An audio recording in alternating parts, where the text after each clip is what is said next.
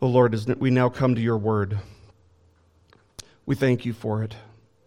We remember that it is sufficient, for all things, everything that we need to know about you, everything we need to know about ourselves, everything we need to know about our circumstances.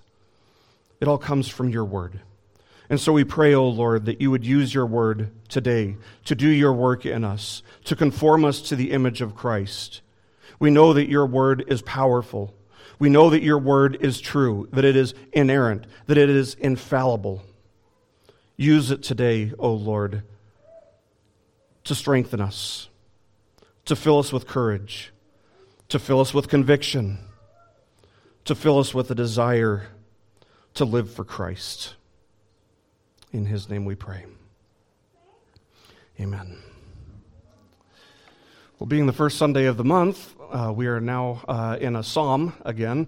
I'll be preaching Psalm 31 today, so if you have a Bible with you, please turn to Psalm 31. That's what we do every first Sunday of the month. Of course, every other Sunday of the month, we're in the book of John. But this week, we will be looking at Psalm 31. Now, last week, when we were studying John's Gospel, you might remember that one of the things I noted in our sermon was how upset I get when somebody says something like, if you just believe in Jesus, all of your problems will just vanish. They'll just go away. And of course, the reason that I get upset about that is it's twofold. Number one, because it isn't true.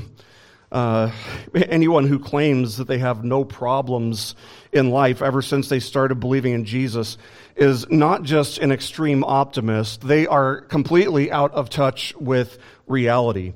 That's the first reason that it gets me upset when somebody preaches something like that. But secondly, I get upset about it because it really sets a person up for disappointment. We looked at that last week. It sets a person up for disappointment with God. It sets a person up for being disappointed with the convoluted gospel that they've mistaken for the real thing. It sets them up for disappointment with Jesus and his gospel. It sets them up to be disappointed with it all. In fact, it sets a person up for the kind of disappointment that will eventually, most likely, drive them away from the faith. The only place that you can preach this false idea that believing in Jesus will mean that all of your problems will go away is in a place where your life, where your head isn't on the line, in a place where Christians aren't actively being persecuted. Because if you took that message to the underground churches in China, or the underground churches in various regions of India, or Iran, or believe it or not, Canada, they would laugh that preacher right out of the building.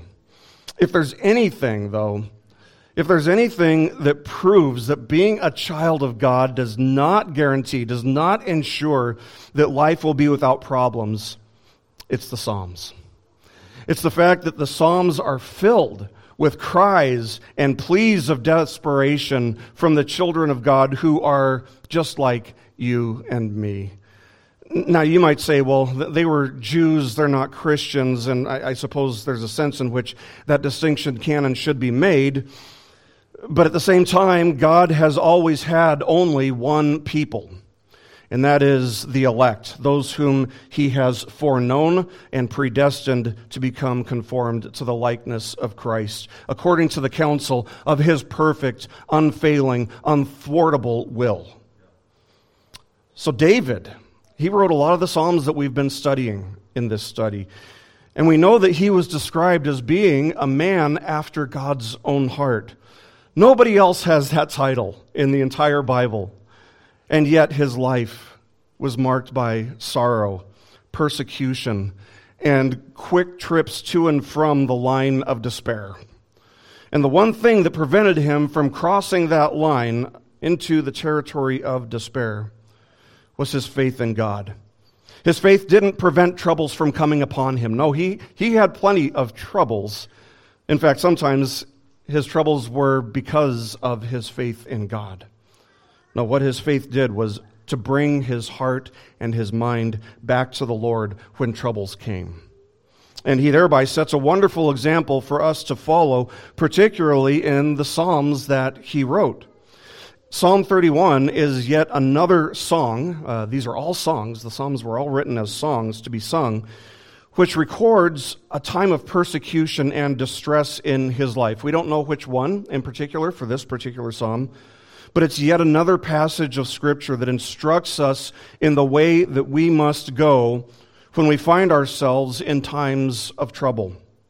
Now, somebody might ask, what kind of advice or counsel can we gather from something that was written over 2,500 years ago? And the answer is that what we find in Psalms such as this one is as relevant and is as accurate and is as timely today as it was the very day that it was written. David experienced troubles. In fact, he experienced troubles that were often greater than anything we've ever encountered in many instances. So whatever troubles we find ourselves in, I'm sure that David could, to some extent, relate to what we're going through. So the point of this psalm is that in times of trouble, our response must be to trust and to find refuge in the Lord. In times of trouble, our response must be to trust and to find refuge in the Lord. Let's start by looking at verses 1 to 5 together. David writes, and by the way, in this pulpit Bible, it's titled A Psalm of Complaint and of Praise. I'm not sure that that's entirely accurate, but the title of the psalm, as they have it, isn't inspired. Verses 1 to 5, In you, O Lord, I have taken refuge. Let me never be ashamed. In your righteousness, deliver me. Incline your ear to me. Rescue me quickly. Be to me a rock of strength, a stronghold to save me. For you are my rock and my fortress. For your name's sake, you will lead me and guide me. You will pull me out of the net which they have secretly laid for me. For you are my strength. Into your hand I commit my spirit.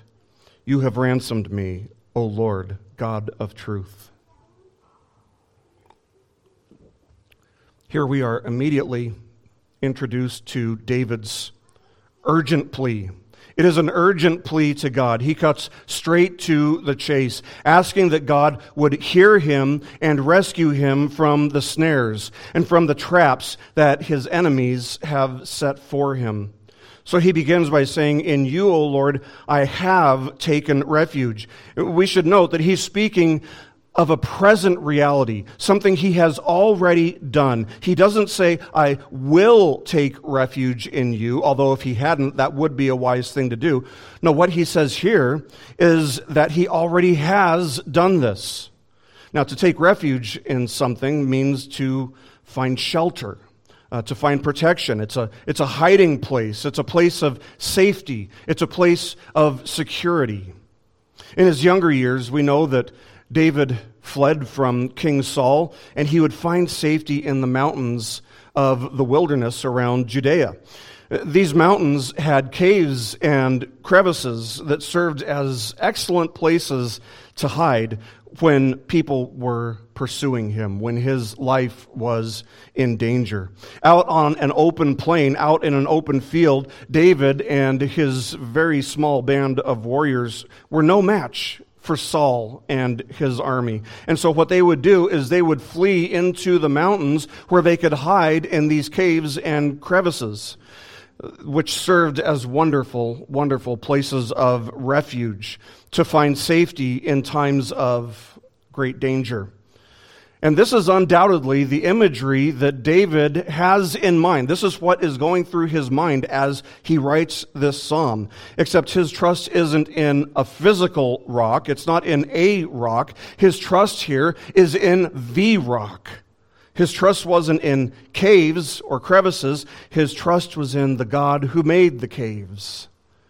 In times of trouble, David was confident that the best place of refuge available anywhere was in God's hands. The storms could come and the storms could go. The tempests could howl and roar. But David knew that if he took shelter, if he took refuge in God, nothing could touch a single hair on his head apart from God's sovereign will. and decree. Nothing. So what David does here is he begins by considering the position he's already in, and therefore the safety he already has in God. He isn't relying on his own knowledge. He isn't relying on his own strength or his own merit or his own wisdom or anything about himself. His trust is in God and God's sovereign divine favor unto his children. From his position of security, from this position of refuge, he cries out to God, "Let me never be ashamed. In your righteousness, deliver me." He doesn't, let us notice, he doesn't refer to any righteousness of his own. Undoubtedly, because just like you and just like me and just like everybody else except for Jesus Christ, he had no righteousness to speak of, and therefore he had no righteousness to stand on. The basis of his plea, therefore, isn't his righteousness. The basis of his plea is God's perfect righteousness. Would the Lord allow the man who trusts in him and in him alone to be put to shame? In the words of Charles Spurgeon, how can the Lord permit the man to be ultimately put to shame who depends alone upon him? End quote. And the answer, of course, is he won't. He won't. In the end, God's people will all be vindicated. And those who sought to shame them, however that may be, whatever that might look like, those who sought to shame his children before men will be put to shame before God and his angels and his people. But the situation that David was in was urgent. His enemies would be upon him soon, and so David's pleas are also urgent. "Incline your ear to me. Rescue me quickly," he says. This is a bold request, but David knew that there wasn't much time, and he knew that God is a good father who always has time to hear his children. He knew that he wasn't interrupting God. But often, that's our tendency to think, well, I will pray about this, not, okay, I'm dropping everything, I'm going to pray about it right now. No, it was urgent, had to be done in the moment. He knew that God would hear him no matter what. The prayer is an echo of what we saw in verse 1, where he says, "Be to me a rock of strength, a stronghold to save me." Now, when you take verses 2 and 3 together, a lot of biblical critics have been very confused by these two verses because what he asks for, he immediately assumes that he has. And what we would say is, well, that's how faith works. Because you see his confidence in God's faithfulness to his children, because what he requests in verse 2, he's already assuming, he's already grasping by faith in verse 3. He knew that God's honor was on the line and that God will always protect his own name's sake. And this is how we must respond to God's promises, with faith. With faith. That's the means by which we grasp them, by which we lay hold of them. God's word reveals to us that God is merciful, that God is loving, that he is all-powerful, all-knowing, all-wise. It reveals to us that he alone is all-sovereign, and that nothing can and nothing will happen that he does not either cause or allow to transpire. Friends, it is one thing to know these things up here. It is another thing to know them down here.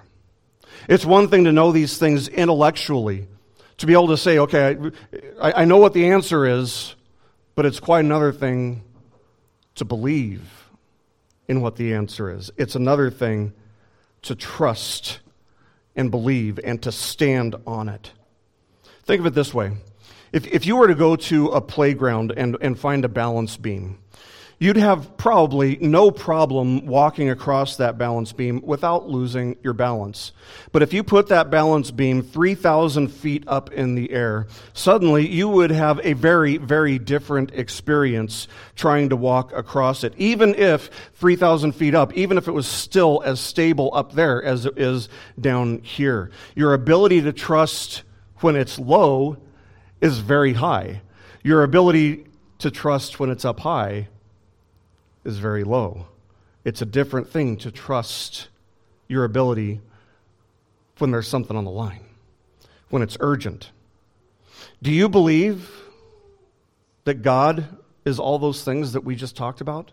Do you believe that God is omniscient, that He's all-knowing? Do you believe that He's omnipotent, all-powerful, almighty? Do you believe that He is all-wise, that He's sovereign, that He's loving unto His own?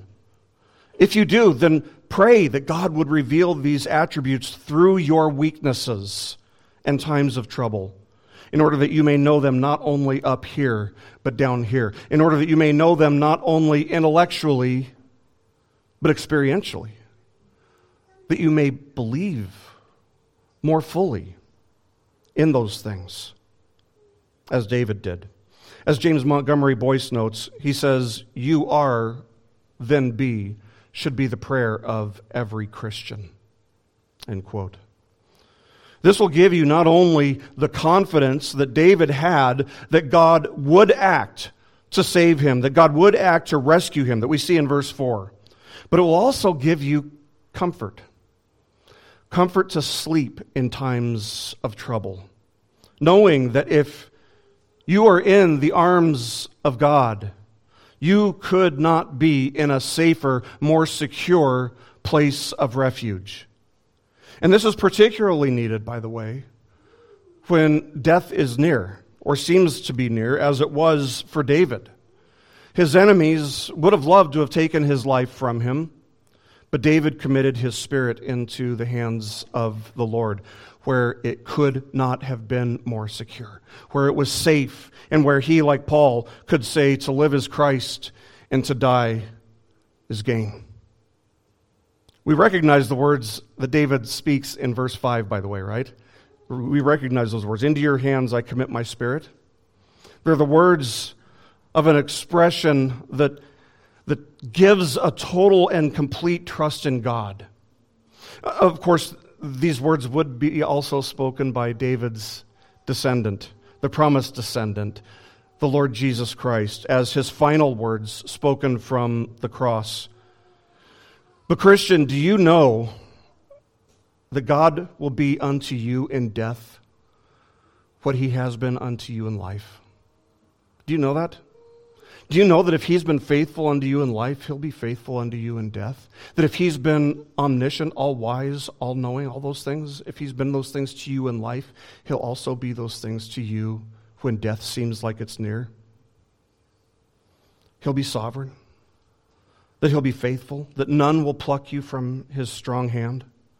Saints throughout the ages have quoted these words, have prayed these same words as their final words. John Huss, the Reformer, when he was being burned alive at the stake, once the bishop who conducted the ceremony of his execution by saying, "And now we commit thy soul to the devil," John Huss responded calmly, in faithful peacefulness, by saying, "I commit my spirit unto thy hands, Lord Jesus Christ. Unto thee I commend my spirit, which thou hast redeemed."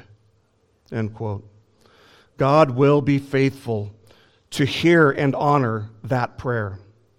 Our spirits and our lives could not be in a more secure place than in the hands of a sovereign, all-powerful, unthwartable God. And as Christians, our experiences should lead us to a progressively higher and higher view of God. We must learn to see God for the rock, for the fortress, for the refuge that He is for His people in all times and circumstances, but particularly in times of trouble and distress. So, Christian, let me just encourage you to learn as early as you can to lean heavily on the doctrine of God's sovereignty. The doctrine of God's sovereignty can bear every ounce of your weight and a million more. God is a Savior to all who take refuge in Him. Like David, in times of trouble, our response should be to trust and to find refuge in the Lord.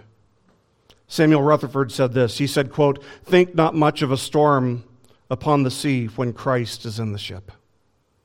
End quote. Now, as we follow the ebb and the flow of this psalm, we move from David's plea to his passion. And in David's case, he has a passionate zeal for the honor and the glory of God's name. It's a passion that we too would be wise to imitate. Let's continue looking at verses 6 to 8. David continues writing, I hate those who regard vain idols, but I trust in the Lord. I will rejoice and be glad in your loving kindness, because you have seen my affliction. You have known the troubles of my soul, and you have not given me over into the hand of the enemy. You have set my feet in a large place. Do you see the contrast there in verse 6? I hate those who regard vain idols, but I trust in the Lord. There's a connection there. There's a correlation there. See, the thing is, everybody is supremely devoted to something or someone. That's what we've seen in John chapter 12. Everyone is supremely devoted to something or someone. Every person on the face of the planet worships. The question is, what or whom do they worship? To what are they supremely devoted? To what are you supremely devoted? And this is an important question, because the object of a person's worship is going to affect everything about them, including their actions. Make no mistake about it. If a person will not be supremely devoted to the one true living God, if a person will not worship Jehovah, whose standards for ethics and morality are not only found in Scripture, but are inscribed upon the human heart, according to Romans 2:14, then they will worship and follow the ethics and morality of some other god, an idol, a vain idol. And that idol is vain because on that final day of judgment, that idol will not serve as a refuge or a comfort or a protector of those who bow before it. The question is, then, why would David hate those who worship them? And the answer is because they hated what David loved and treasured the most. They hated David's God. They hated Jehovah. David was saying that he rejected those who rejected his God, the one true living God. He was thus like the wise man that we see back in Psalm 1, who refused to walk in the counsel of the wicked, who refused to stand in the path of sinners, and who refused to sit in the seat of scoffers. He did not trust them. Rather, his trust was in the Lord. Unlike those who rejected God, David tells us that he will rejoice and be glad in God's loving kindness. Hold on to that word, because we're going to see that word, loving kindness, 3 times in this psalm. It's an important word, and we're going to come back to it. But David tells us of 4 ways that the Lord expressed this loving kindness toward David. David faced imminent trouble, and God did 4 things. First, look at verse 7. First, God saw his affliction, and David knew it. God didn't just ignore David. He saw and he tended to David in his time of need. Second, God knew the troubles of David's soul. He knew the distress that David was going through. He was completely aware of David's circumstances and what David was feeling, and he was also willing to do something about it. Third, verse 8, God rescued David from his enemies. He rescued him from the traps that they had set. Though his enemies sought to take his life, God protected him from their schemes. Fourth and finally, God set his feet in a large space. That is to say, he delivered David from the troubles he faced. How could David not rejoice? How could David not worship God? How could he not be glad and rejoice in God's loving kindness? How could he not worship and praise God in light of the sovereign provision of safety that David had received? Now, of course, David has not only been rescued in this situation. This wasn't the only time David was rescued by God's sovereign provision of safety. No, he was rescued countless times before. And ultimately, the spiritual rescue that David received was the greatest rescue that he received. Friends, has God shown you this kind of loving kindness to rescue you from your spiritual danger? From spiritual danger, from an outpouring of God's wrath? If you believe in Christ, then yes, He has. Yes, He has. The fact that you are living and breathing, in fact, is a testimony of His grace. And if you're living and breathing and believing, it's a testimony to His grace and His loving kindness unto you.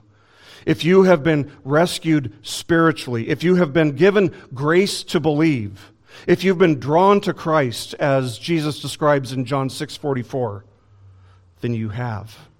You have been rescued from your greatest threat already, and that is God's just and holy wrath. How can you withhold praise? How can you not rejoice and be glad in light of God's loving kindness unto you? Like David, in times of trouble, our response should be to trust and to find refuge in the Lord and to worship the Lord in response to the loving kindness He pours out on us every day. David's struggle is so much like ours when we're in times of trouble. Have you ever been in a time of distress or trouble and you kind of go back and forth?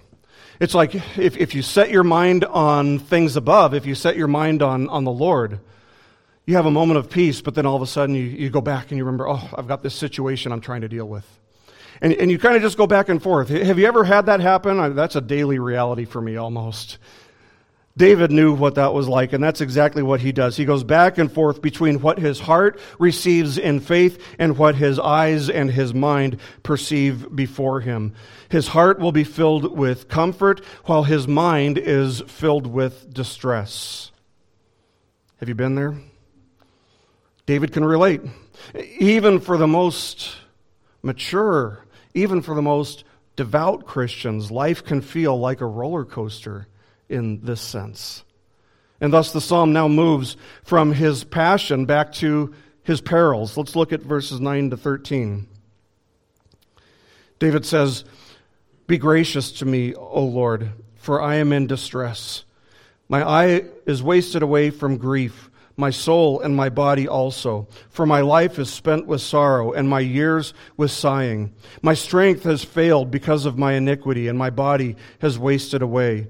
Because of all my adversaries, I have become a reproach, especially to my neighbors, and an object of dread to my acquaintances. Those who see me in the street flee from me. I am forgotten as a dead man, out of mind. I am like a broken vessel, for I have heard the slander of many. Terror is on every side. While they took counsel together against me, they schemed to take away my life." This section really brings us back to the reason that David wrote this psalm. If we read this section carefully, we see that verse 13 starts with the word "for," which can also be translated as "because," which tells us why, starting back in verse 9, David was feeling this sense of distress. So verse 13 tells us what's outward. Starting in verse 9 to 12, we see what is inward. We see that terror is on every side. That's the cause of his distress. And of course, this was a reality that David often felt throughout his life. But reading this part of the psalm in reverse, in verses 11 to 12, we see that the result of this danger, of being surrounded by terror on every side, was that David faced reproach, especially, he says, with his neighbors. That is to say that people, even those who were closest to him, didn't want to have anything to do with him. They didn't want to be around him. Why? Why didn't they even want to be seen with him? It was because David was a faithful man, and as a faithful man, he had a way of inviting danger. And people instinctively try to avoid those who draw danger to themselves. The irony here, of course, is that while David was abandoned by his neighbors, by his fellow countrymen, he was never abandoned by God. His neighbors were ready to throw him out and be done with him like a broken vessel. There's not much that you can do with a broken vessel except throw it away. But God is in the business of redeeming broken vessels, of taking a broken vessel and using it for the glory of His name's sake. When His children, therefore, are in times of trouble, God is unlike people who scatter. God remains near in times of trouble. Because He was abandoned by people, verses 9 and 10 tell us that He was so filled with grief and so filled with sorrow that He reached the point where His strength was failing and His body started growing weak. What David needed in that moment was just a reminder, an assurance of God's graciousness unto him. Maybe you know what it's like to reach that point where you just need that reminder. It's there, but you just need to be reminded of it. Maybe you can relate to the need to have a reminder of the assurance of God's graciousness unto you. And this is one of the reasons that we've started including a time of confession, corporately and individually, followed by an assurance of pardon in our weekly services. This is where I encourage you to memorize Scripture, to put it to memory, to put it in your heart, hide it in your heart, because you're going to need it. Romans 8:1 is a great verse that gives us an assurance. Romans 8:1 says, "There is therefore now no condemnation for those who are in Christ Jesus." How can you not feel assured by that? That's an excellent verse to memorize. It's very easy to put to memory. It's one of my go-to verses when I need an assurance of the graciousness that God has given unto me. 1 John 1:9 is another excellent one. If we confess our sins, He is faithful and righteous to forgive us our sins and to cleanse us from all unrighteousness. That's another great one to put to memory. Receive these assurances. Believe and receive these assurances of God's graciousness unto you in faith.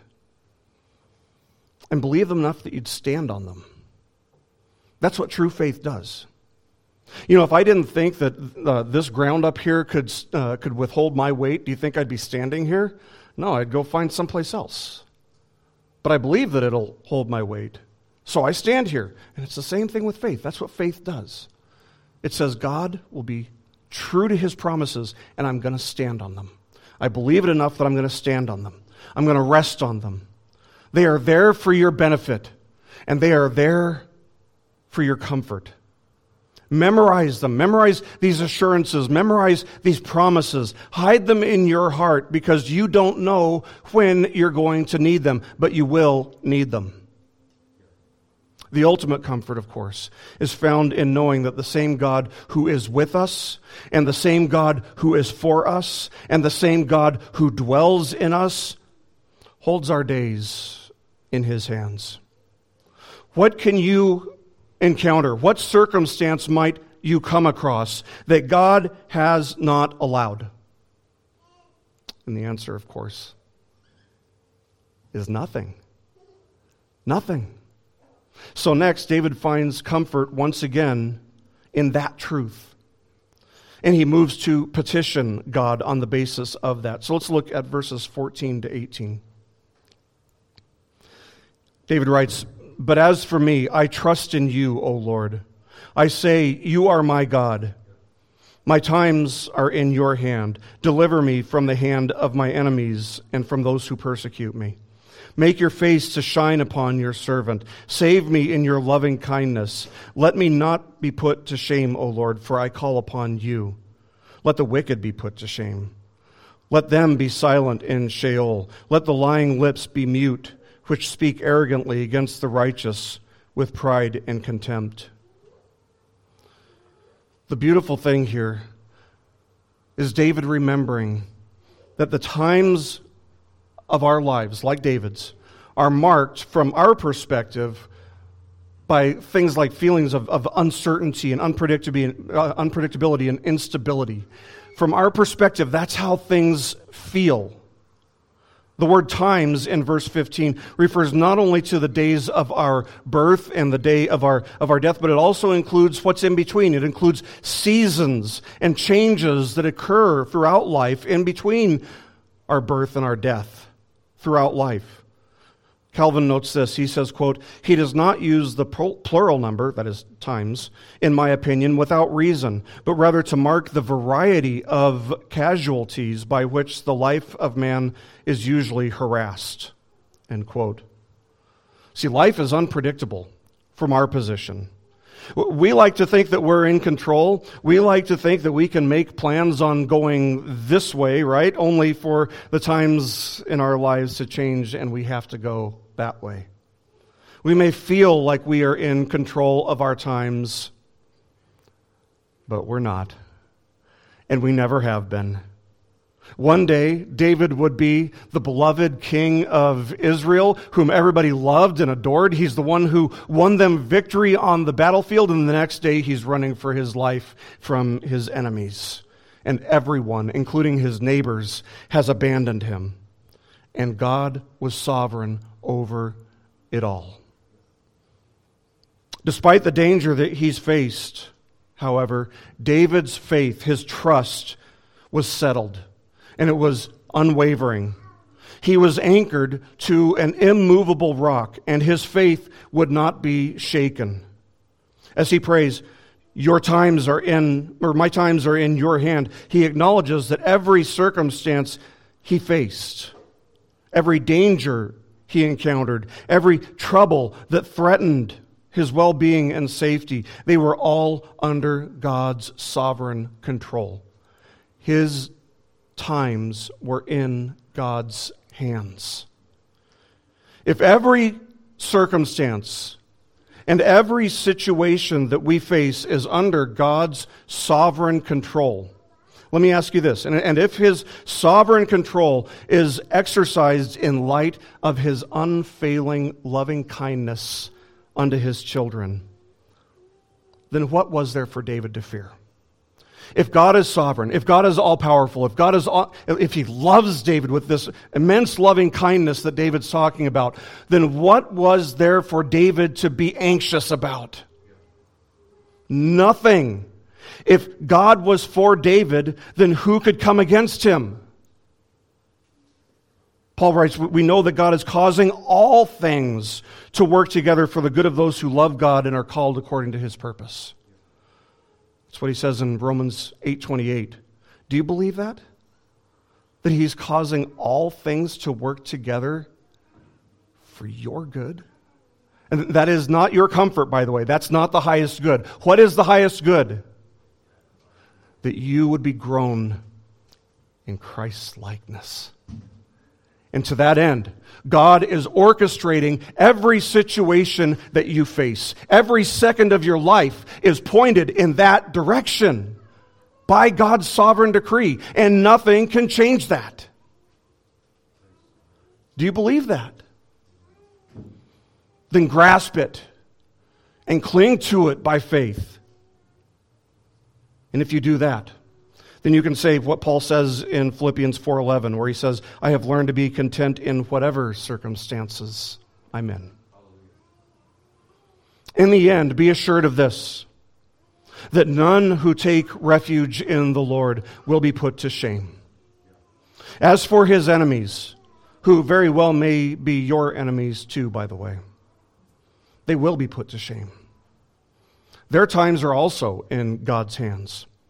Rather than seeking vengeance against them then, and rather than taking matters into our own hands, the wise thing to do is what David did. David trusted that God would deal justly and rightly with the people who were giving him trouble. And the same goes for us when people give us trouble. Paul reminds us in Romans chapter 12, verse 19, never take your own vengeance, beloved, but leave room for the wrath of God, for it is written, vengeance is mine, I will repay, says the Lord. Now there are some people who will say, the God of the New Testament doesn't do that. That's New Testament. It's the same God that David knew and loved, who says, vengeance is mine, I will repay. That takes the burden off of us. Our job is to be at peace with all men insofar as we're able to. While it might look like those who give us trouble are getting away with it, whether that's by martyring Christians or by persecuting them or harassing them, or it definitely includes those who attempt to prevent God's people from coming together to gather to worship God as He has instructed.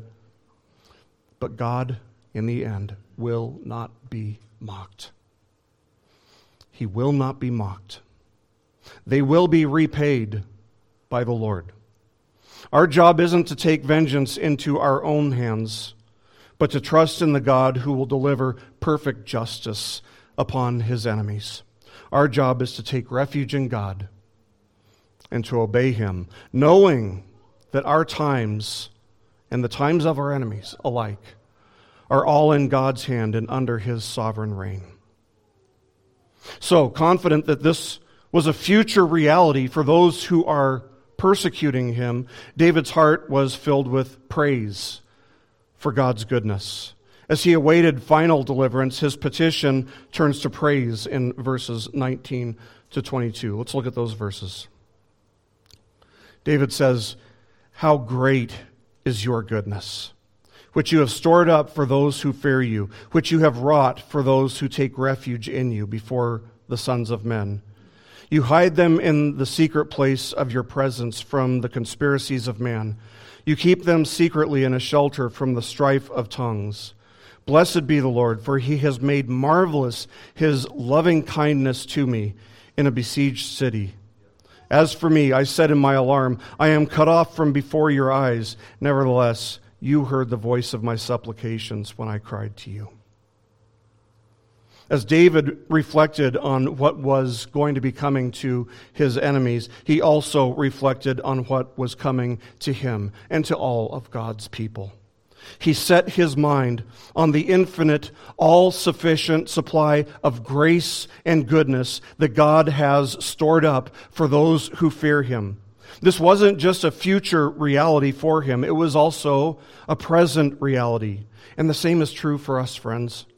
And because it was a present reality, David was confident that God would protect him and would preserve him from the plots and the slanderous words and schemes of evil men. It's on the basis of God's grace. It's on the basis of God's goodness unto His children that David proclaims, "Blessed be the Lord."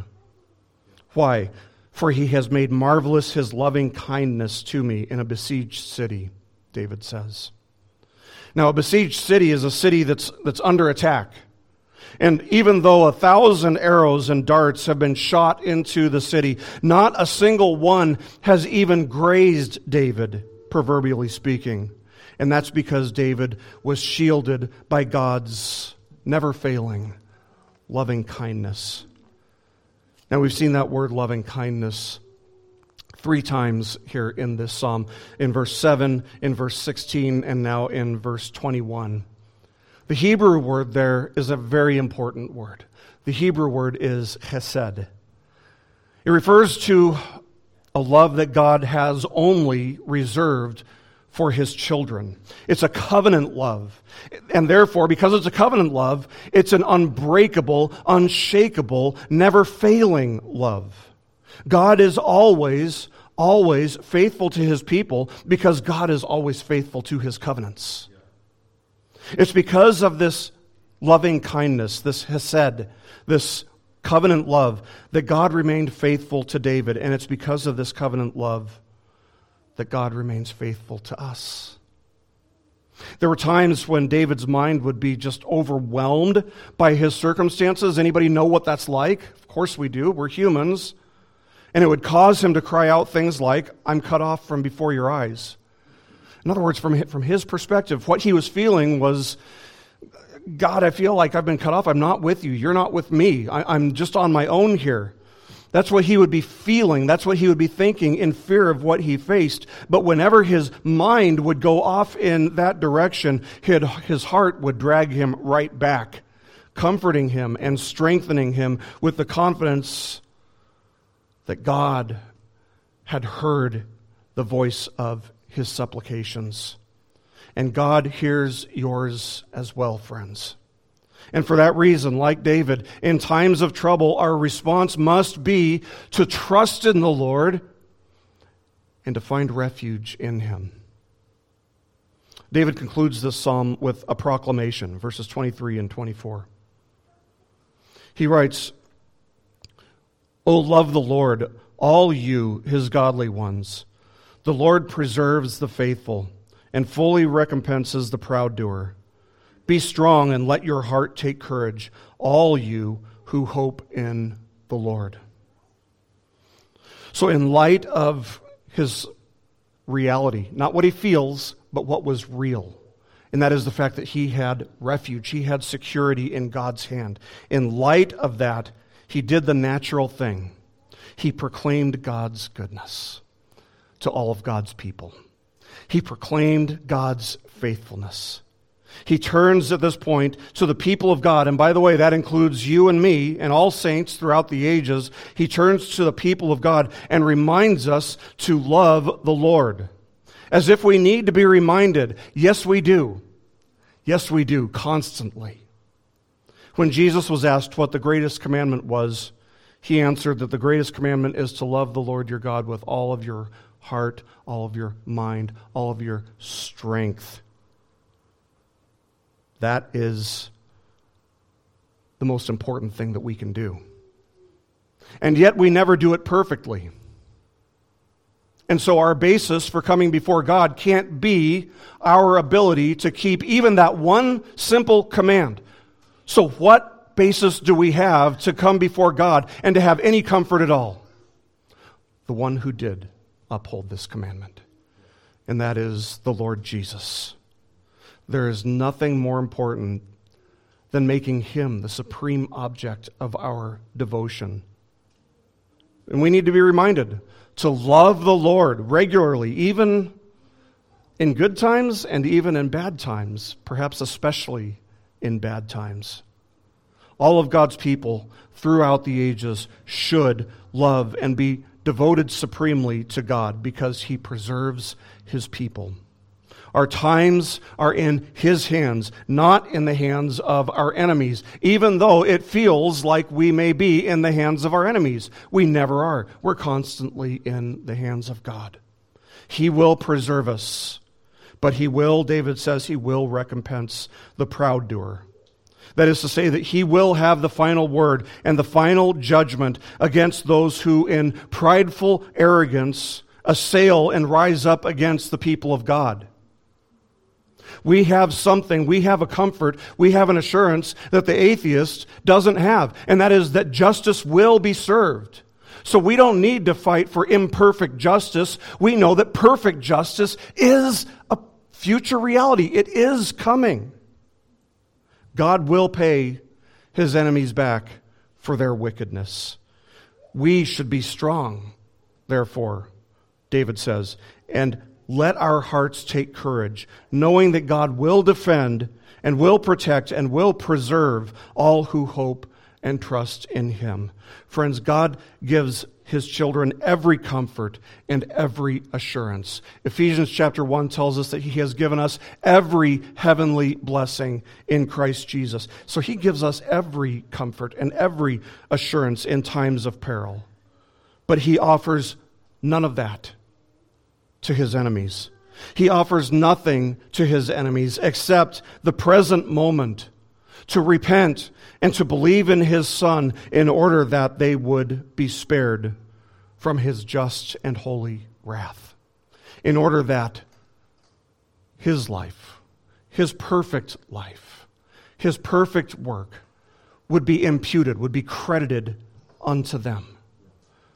That's the only thing he affords them, is the opportunity right now, in the present moment, to do it, to repent and believe. Friends, we live in a time when God's people are being persecuted and assailed in ways that we have never experienced before. Indeed, in ways that our country and our continent have never, ever, ever seen. It's never been more difficult, and it's never been more dangerous to be a Christian than it is right now in our country. But that means also that there has never been a better time to put our ultimate trust in Christ. To hear what His Word says about times of trouble and to say, God is my rock and I'm going to trust in Him. I believe that my times are not in my hands. My times are not in my enemy's hands. My times are in God's hands. We must grasp by faith the promises of God unto His elect. We must remember that God has planned and is present in all of the events of our lives. They come as a surprise for us, but not for Him. And that He's using each and every circumstance we face, including times of peril, including times of persecution and trouble. He's using all of these circumstances that we face for our good and for His glory. God has always worked through a faithful remnant. And He's the one who preserves the remnant. He has always preserved the faithful in order that God would be glorified in the testimonies of the storms and the struggles that they've survived because of God's faithfulness. Therefore, even when the world gives us trouble, even when the world stands against us, even when they try to take our times into their hands, Christian, do not be downcast, but take courage. Troubles may come and troubles may go. Should they come, they're for our good. Should they go, it's for our good. So why despair? Why be anxious? Why have anxiety about what has come or what may come tomorrow if God is all sovereign, all powerful, all knowing, all wise, and works all things for our good and His glory? If that's true, why would we worry? It's easy to know it up here. It's a challenge to believe it down here. But that's what sanctification is all about. That's what growing in Christ's likeness is all about. And so press on confidently, Christian.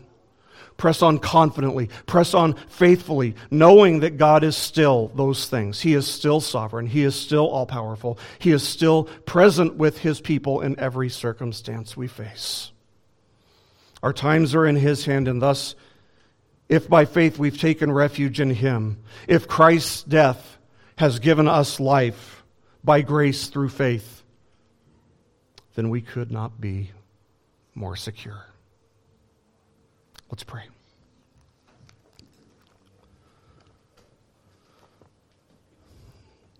Our most gracious and merciful Father, thank You for Your word.